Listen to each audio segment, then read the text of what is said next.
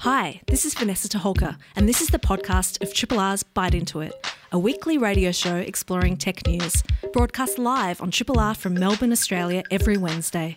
Hope you enjoy the podcast, and feel free to get in touch with us via the Triple R website or Bite Into It's Facebook or Twitter accounts.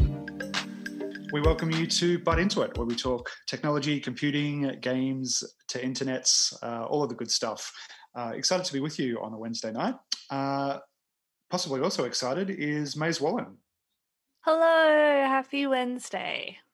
On a Leichhardt scale of 1 to 5, rate your excitement. Oh, mate, I'm just happy to be here with you all and with the Triple R community that's been so amazing over the last couple of weeks. I think that's a solid 4. We'll send you a follow-up survey by email. Oh, great. I look forward to it. Also, Rowena Murray. How are you, Ro? I'm very well, thank you, Warren. How are you travelling? Doing pretty good. Glad to be out of my chair and 6 feet away on the bed. So a completely different outlook on my world. I like it better over here. It's good. Whole new perspective from the other side of the room, as I'm sure plenty of listeners tuning in from home that have spent all their time burning holes in the floorboards up and down the hallway of their house can, relate to. I think like moving the trash around in the second room makes it look much better. It's just been piled up on the bed, but when you spread it out, it looks like you're a curator of some kind. A new artistic pursuit for you. Yeah, trash spreader. We won't be doing any of that tonight. It will just be the good stuff, hopefully. We are going to have a conversation about a great little carbon tracking app that's being used in schools and by kids around the country. I won't sort of give away too much, but it looks heaps of fun and heaps relevant right now as well. The CEO and founder of Climate Clever, Vanessa Rowland, will be joining us in just a few minutes, so hang around for that one. We're also going to have a look at the brouhaha between Facebook, Google, Josh Frydenberg and others. The eyes of the world are on Australia to see if anyone can squeeze a coin out of the tech giants. And I don't know, usually I'd be against Mr. F kind of winning, but I don't know. I'm going to pull my punches on this one, and I potentially see an upside to a bit of taxation going on here and investing in our local media. So we'll see how that goes. But better heads than I have got some opinions on that. And we'll be hearing a little bit later in the show from one of our friends at Monash University, Associate Professor Johan Lindberg from the Media, Film and Journalism School will be joining us a little bit later in the show. But before that, we do have to share some stuff with you. We'd like to gas bag a little bit about news and tidbits and things that are going on. Some other internet news. As I'm sure we can all relate during lockdown of internet outages. One of the watchdogs for all of the ISPs, the telco watchdog, has released a whole lot of findings showing that some of the major internet service providers have breached rules around leaving people without internet for too long during their NBN migration. It focuses on a period February, April of last year. But then all of these breaches are continuing. So these over 8,000 breaches of the service continuity rule, including failure to keep even records of the issues. So I think that's something that we can all relate to, of calling your ISP and feeling very useless. We're not even a statistic at this point. So hopefully this is something that improves a whole lot. They have talked about, having other solutions like dongles or other ways of keeping people online, but really it's just not good enough. And right now, I suppose. I feel like this is an easy one to crack. We should have a minimum standard. Like there should be a pulse or just a little flag that goes up or down. And ISP shouldn't be able to weasel out of this by kind of, baffling us with gobbledygook and call centers and whatnot. It's either on and it's rocking or it's off. And this whole kind of I don't know. How would we solve this?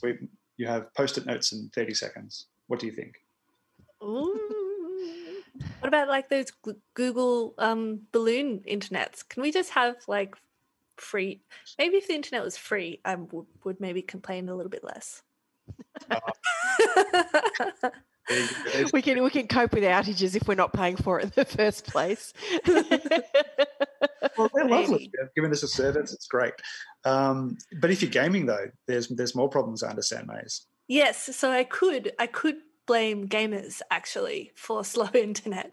On August 24th, so just the other week, the Call of Duty update, Warzone 5, came out at the same time as Fortnite's seasonal event, which major ISPs are also saying. So local ISPs, Aussie Broadband Managing Director Phil Britt said, yes, we saw a large number of our CVCs flatline, capacity maxed, speeds start to slow as a result. So if on that evening you remember feeling that your NBN went a little flat, maybe blame the gamers. And this also seems to be happening, like Call of Duty is having these weekly updates now, and during this lockdown and during these like 100 gigabyte updates, you know, for a lot of people that's still many hours of downloading. Yeah, and it's a lot of people now, I think, is the main thing. Speaking of feeling pain, you've got a novel one there, Ro, around pain and yeah. Absolutely. Anyone who's listening who's ever had a skin graft or known anyone who's had a skin graft knows that the process is not fun. But the great news is that Australian scientists have actually created an electronic skin which could be a nice replacement. So researchers from Melbourne's good old RMIT uni, led by Professor Madhu Bhaskaran, have developed a prototype that mimics real human skin in the hope it could actually be a really cool, viable alternative to skin grafts and prosthetics. So how it works is the skin has three main components. It's got a stretchable skin-like material so that it's wearable and comfortable. It's got a temperature reactive coating to detect hot and cold. And finally, brain mimicking cells that retain memories, and they can also retain pain, so which of course warns you about danger. So together, those three elements work together to tell the brain whether someone is softly touching that skin or poking it with a pen. So with a bit of luck, that would be a really fantastic way to help people recover from various injuries and surgeries with much less recovery time and a lot less pain. Have you had a skin graft, Ro? Is that something you know? No, but my mum had a number of them, and even the scarring from it is horrific. And, you know, she did say that the pain from the skin grafts was far worse than the actual surgical site that they were repairing. And just seeing the recovery, the risk of infection is massive. She got cellulitis a number of times and was hospitalised with it. It is just not a good thing. If you can avoid a skin graft, avoid it. It's not good stuff. I've parked my skateboard. It's deep at the bottom of the trash. Don't worry. What a shame. I did see a guy at the Bottle who would have been in his 50s last night with a skateboard. I was full of respect. That was great. It's time I love that. Live life. Well, exactly. Well, speaking of living life, we've got some new technologies joining the fold. Boom tish. So today, Samsung has announced the Galaxy Z Fold 2 is coming to Australia this month with pre-orders opening next Wednesday. So the Fold 1, for those of you in the know, had some pretty well-documented screen issues, probably a little bit understandable considering, you know, it's a phone that can essentially fold in half. It's a big deal. But the Fold 2 sneak peeks are looking more promising. It's going to retail at a pretty meaty $2,999 RRP in Australia, but for those cashed up early adopters, it's going to be a lot of fun. Yeah, Wow. I'm pretty hyped by this phone. Like, I absolutely can't afford it, and I have a problem with spending more than $300 on a phone anyway, so you don't see me with any fancy phones, but I just think that it's cool and more screen and it folds, and I don't know, I guess it's leaving me a little bit speechless, but I just think that that's very cool and something that teenage me who was really obsessed with like the pocket pilot devices and things like that. Yeah, I just find it very, very cute and very cool. And Game- Well, yeah, for the Did you folks play Game & Watch, like Parachute and Donkey Kong and stuff like that? yes, I had a yeah, little Donkey exactly. Kong. Yep. Yeah, all of these double screen devices. Like some gamer laptops are now filling like maybe like up to a third or like 2/5 of the bottom panel of a laptop, so the keyboard, with another screen as well. And then some games are like optimized for that or have mods and things that show more information down there as well. Sort of like a DS screen or yeah. Cool. Yeah. Excellent. Well, we're going to step out of the future straight back into the past. Those of you who are on the Twitter will have seen that the other day Macaulay Culkin, who we all know from Home Alone, tweeted, "Hey guys, want to feel old? I'm 40. You're welcome."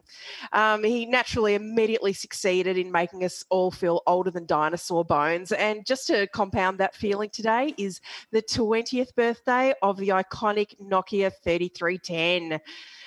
The brick sold 126 million units, which is 20 times more than the iPhone when it launched. Had classic games like Snake, as well as the addition of Space Impact, the ability to change your ringtones, and the old multicolour replaceable cases. I had lime green. It was disgusting. Were all very cutting edge at the time. So happy birthday, 3310. Wow. That is amazing. That is amazing. And we were What a talking how earlier old? about like, you know, when the monophonic ringtone morphed into the polyphonic ringtone and what a game changer that Fancy. was. And then MP3s. But for people Very wondering, exciting time. because I know you know the sounds, what is polyphonic? How do you define polyphonic? Oh, more than one instrument playing at once. Oh, So I can't obviously do it with my voice, but if we both sang together right now on Yeah, radio, that would be We not? polyphonic.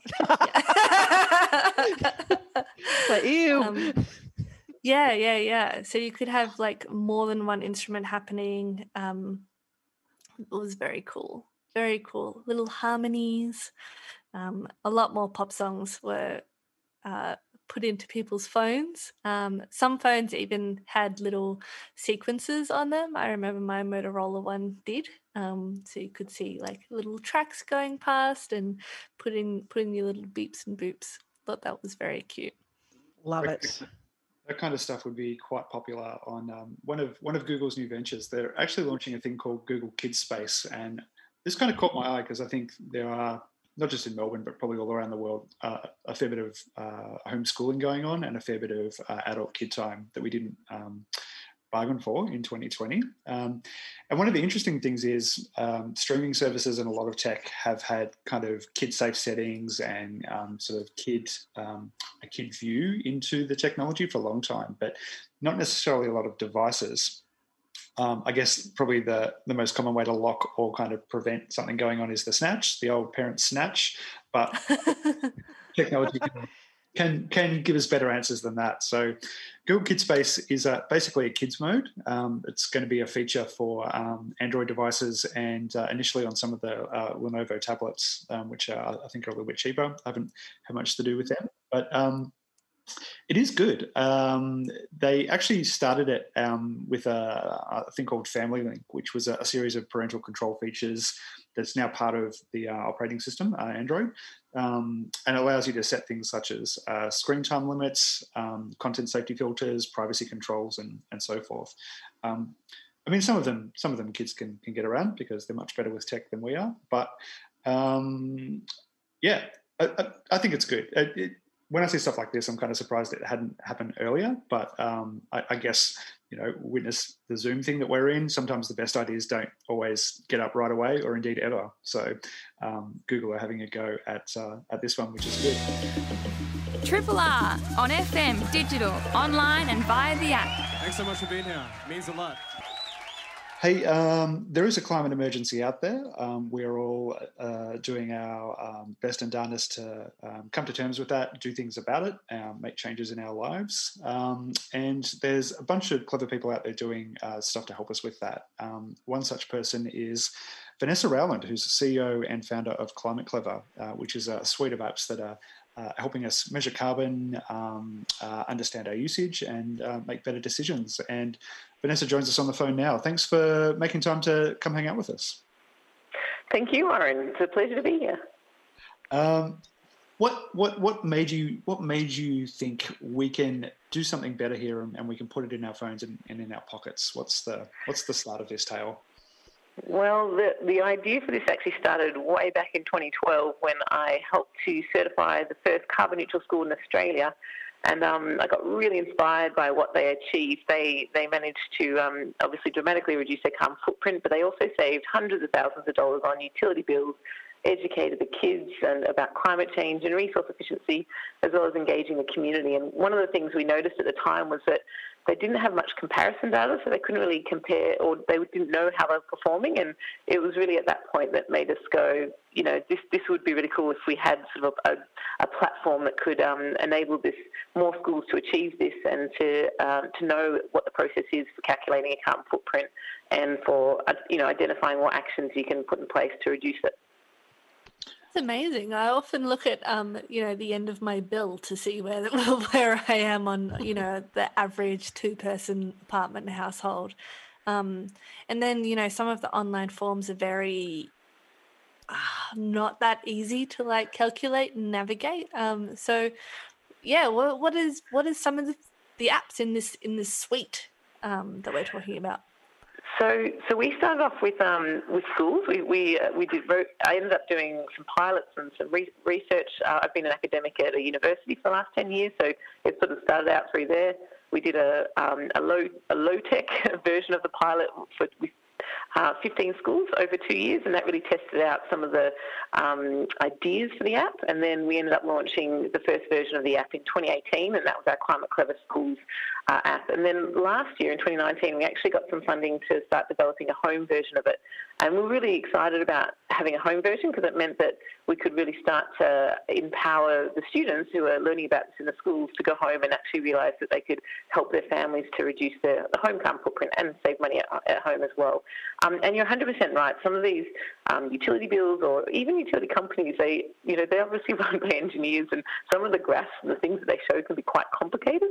So that's sort of what we're really trying to aim to provide, really simple to understand and easy to use, an app and the graphs and everything that we display is to really show that, you are making an impact and making a difference. And just a third app in our suite is going to be a business version that we're going to launch later this year. So then we'll have schools, homes and businesses, which is really helping to cover sort of the community's emissions. Wow, businesses will be really interesting now that, people have stopped flying around and everyone is at home and stuff now. I wonder, do you have any thoughts on that already? Yeah, absolutely. Look, we actually tried to fast-track our home version. We launched it in March just as COVID really started to hit, and for exactly that reason, that all of a sudden everyone's stuck at home. The home utility bills are rising because everyone's consuming much more when they weren't before. So we're certainly seeing a lot of household utility bills and consumption going up, and it's a perfect time to really start to think, how can we be more efficient in our homes? Again, just with COVID, it's obviously, I feel very sorry for you guys over in Melbourne. I'm over in Perth, so we don't have quite the restrictions that are in place as over there. But people are starting to learn new behaviours, so it's a great time to kind of think, how can we do some more sustainable or efficient behaviours at home as well. I'm interested to know, is there a comparison or a number or something that just people turn on to? Because I think sometimes even if utilities providers could make it simpler for us, I feel maybe specifically for adults, it's very hard to get people to shift behaviour, and sometimes data and information, I think it's good, but sometimes even that can be hard to tell a story. What's your point of view on getting people to think differently about carbon and the climate? The great thing about our app is it does provide you with the difference between, you can look at the graph and let's look at my consumption, and then you can straight away switch to costs, and then you can switch to your carbon emissions as well. And sometimes the utility providers aren't as forthcoming with some of those, because some people might look at their costs and they might go, oh, our costs have gone up this year, but we've retrofitted our lights and we've done some changes and it's still going up. But then if you quickly switch to consumption, you might see actually our consumption's gone down, and that's just reflecting the fact that electricity prices are rising. And then similarly, looking at the carbon emissions, that can also change even regardless of how much effort you're putting in, because that depends on how much renewable energy is being fed into the grid in your particular state or territory. So information is power, so understanding all of that is really helpful. But I think the other really big key part is having the understanding of that when you do your actions that you are making a difference, because I think sometimes we do put effort in but don't actually necessarily see the reward. So being able to overlay that in one app to sort of see this is how I'm tracking and that action has made a difference and I can see it's going down is really powerful. How do you show that in the app for people who haven't used it yet? That's really interesting. Yeah. So you say how do we show it? Yeah. So how do you show? Yeah, exactly. Yeah. So the app's actually based around three sort of steps. We say measure, audit, and action. So the measure part in the field of sort of climate change and carbon accounting, we say you can't manage what you don't measure. So you first have to put in your utility bills. So we look at electricity, gas, water and waste for now, but we're adding transport as well, so flights and commute. Luckily, a lot of flights have all gone down at the moment. But yeah, so the measure part is where we get you to enter last year's bills first. So you've got your baseline emissions, and then you start entering this year, and you can start to see the difference in how you compare to your baseline. The audit part of the tool enables the user to go around the house or the school or your business and count all the different types of resource-consuming appliances, so whether they're computers or air conditioning systems or taps and toilets, so water fixtures as well.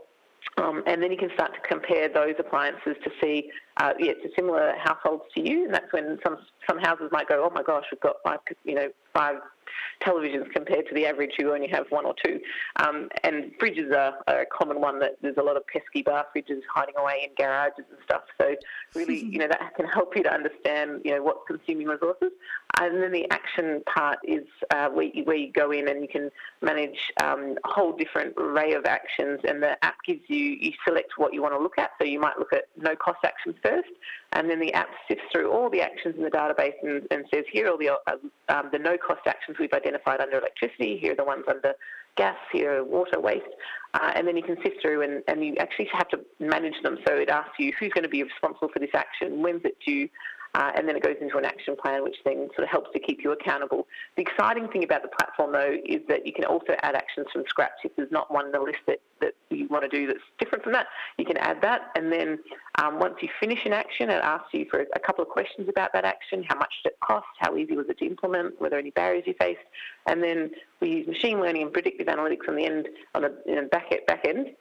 And then if that action is deemed successful, then it'll get added to that list. So that action list is actually growing based on all the actions that the community is putting in place. So it's a really exciting platform, and it's designed to inspire that community collaborative feeling.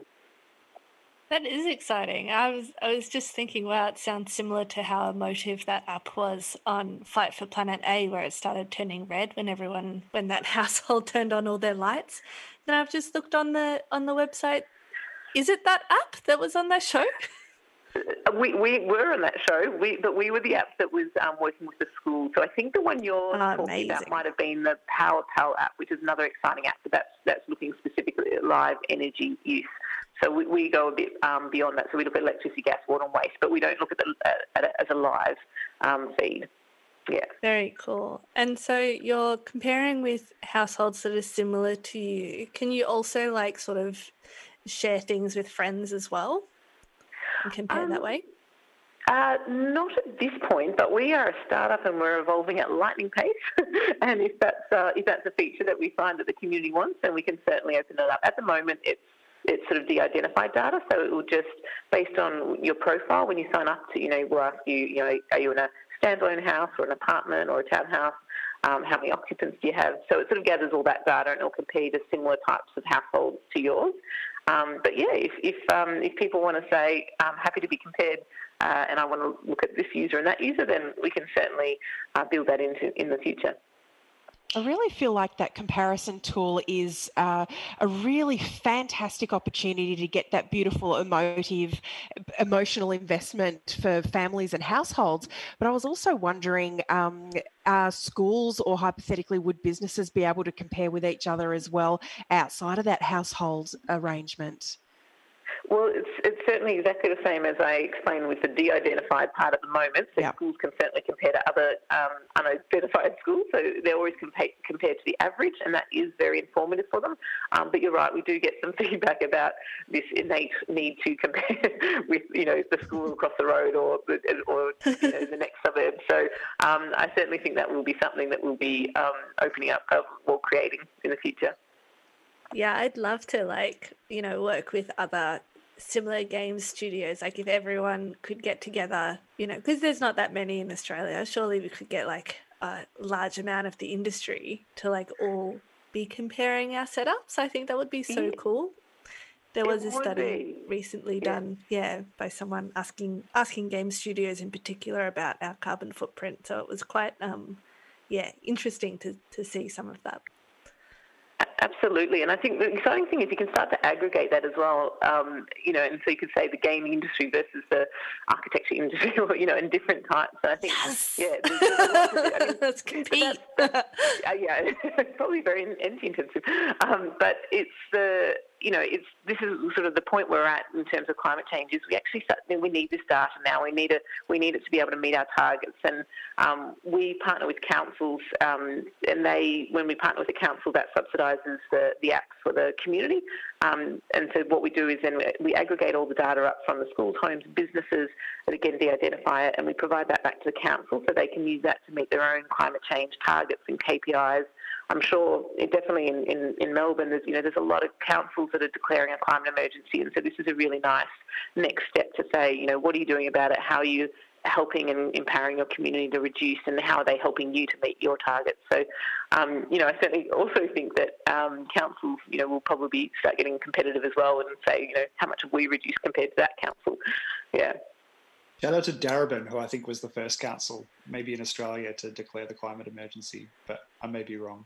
But if people would like to give it a go, either at their school or at their house or what have you, where can people go to find out about the app?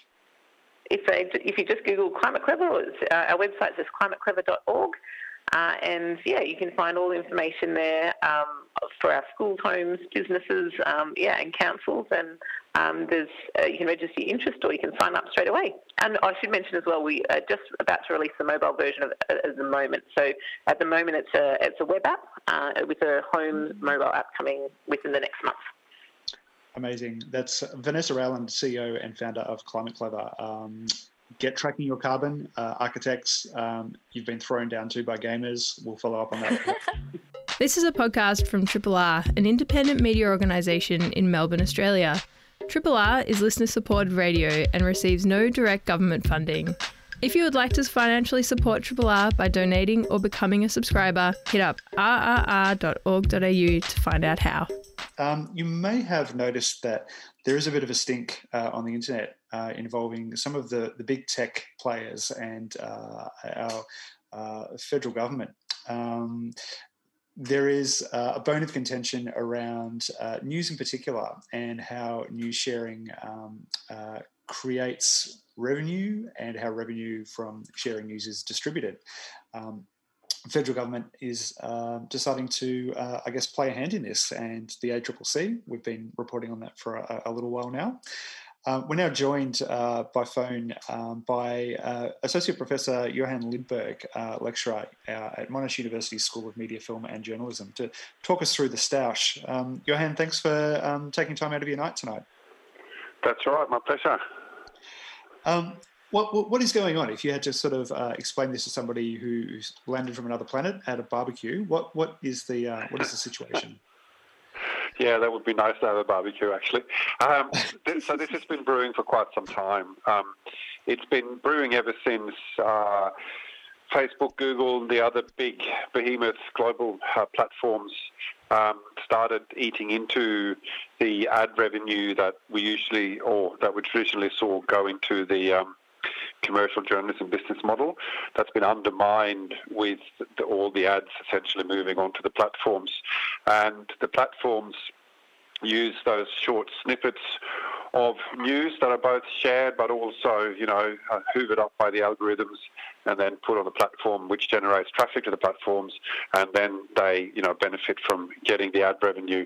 Now, the platforms are claiming that they are, directing traffic and clicks back to the media companies too, but it's really, pittance compared to what they earn from having those snippets on their platform. So that's essentially, in a nutshell, and they're not paying anything for that for the production of that content, and that's the issue here.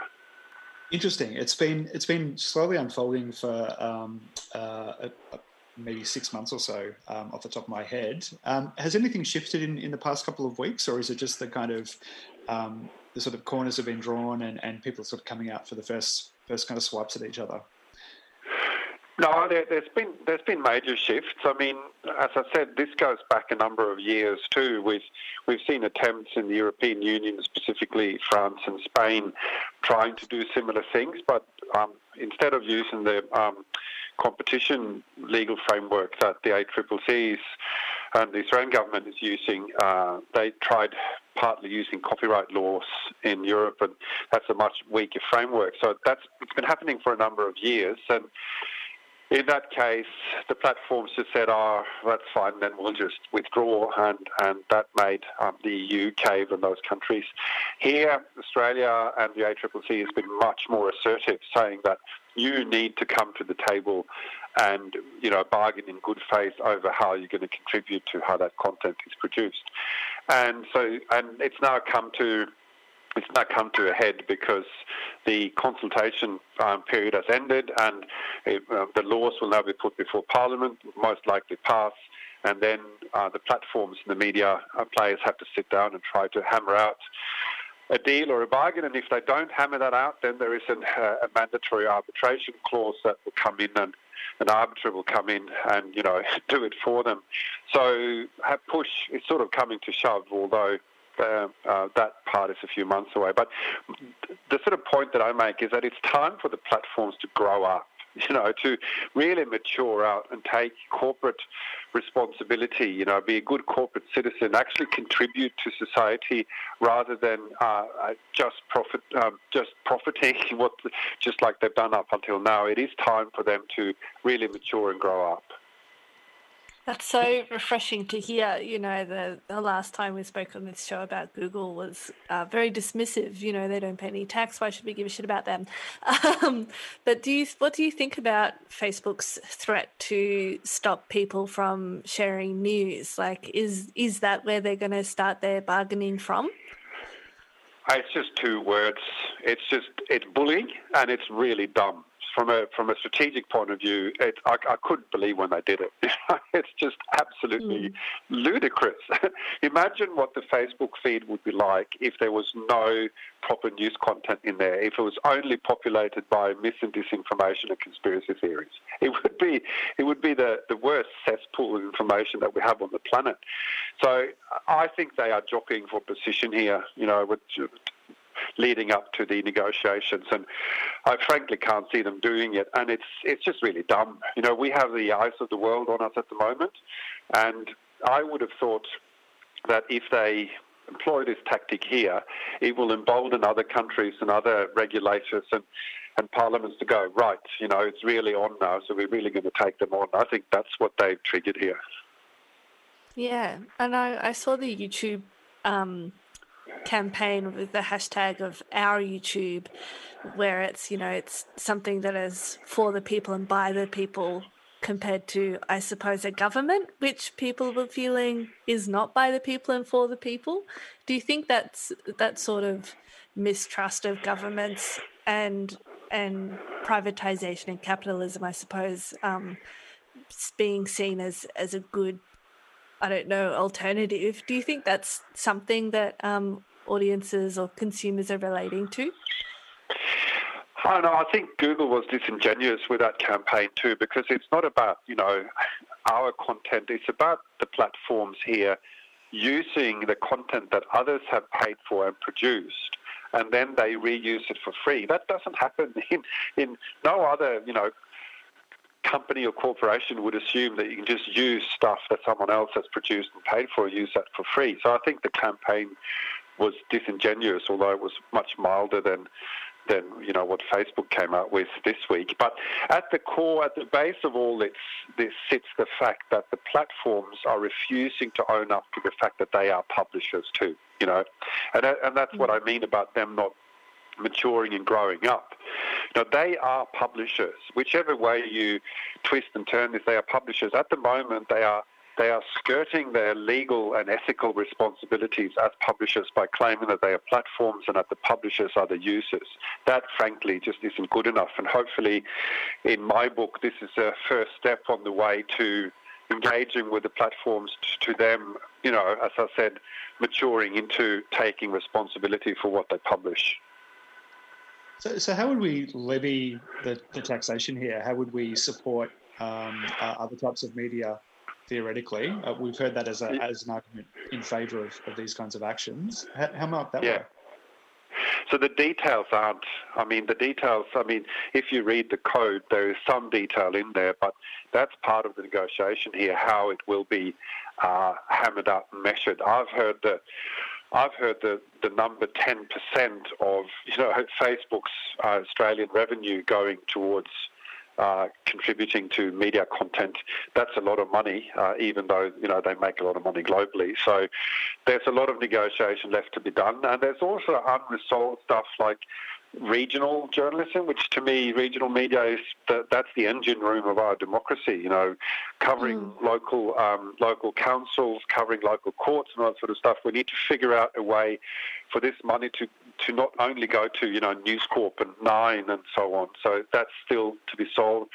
Then we have the issue of ABC and SBS and community broadcasters, who should also get a share of this. And there's been suggestions, for instance, by the Public Interest Journalism Initiative to put up a public interest journalism fund that when Facebook and Google use SBS and ABC content, they have to pay into this fund that can then be tapped into by all these other smaller outlets. So there's a lot of stuff to be detailed yet.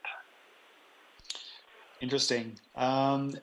How can people invested in this kind of influence the outcome if sort of regional and independent news wanted to kind of declare their hands? Can they influence this, or is it kind of out of the reach of these other players at the moment?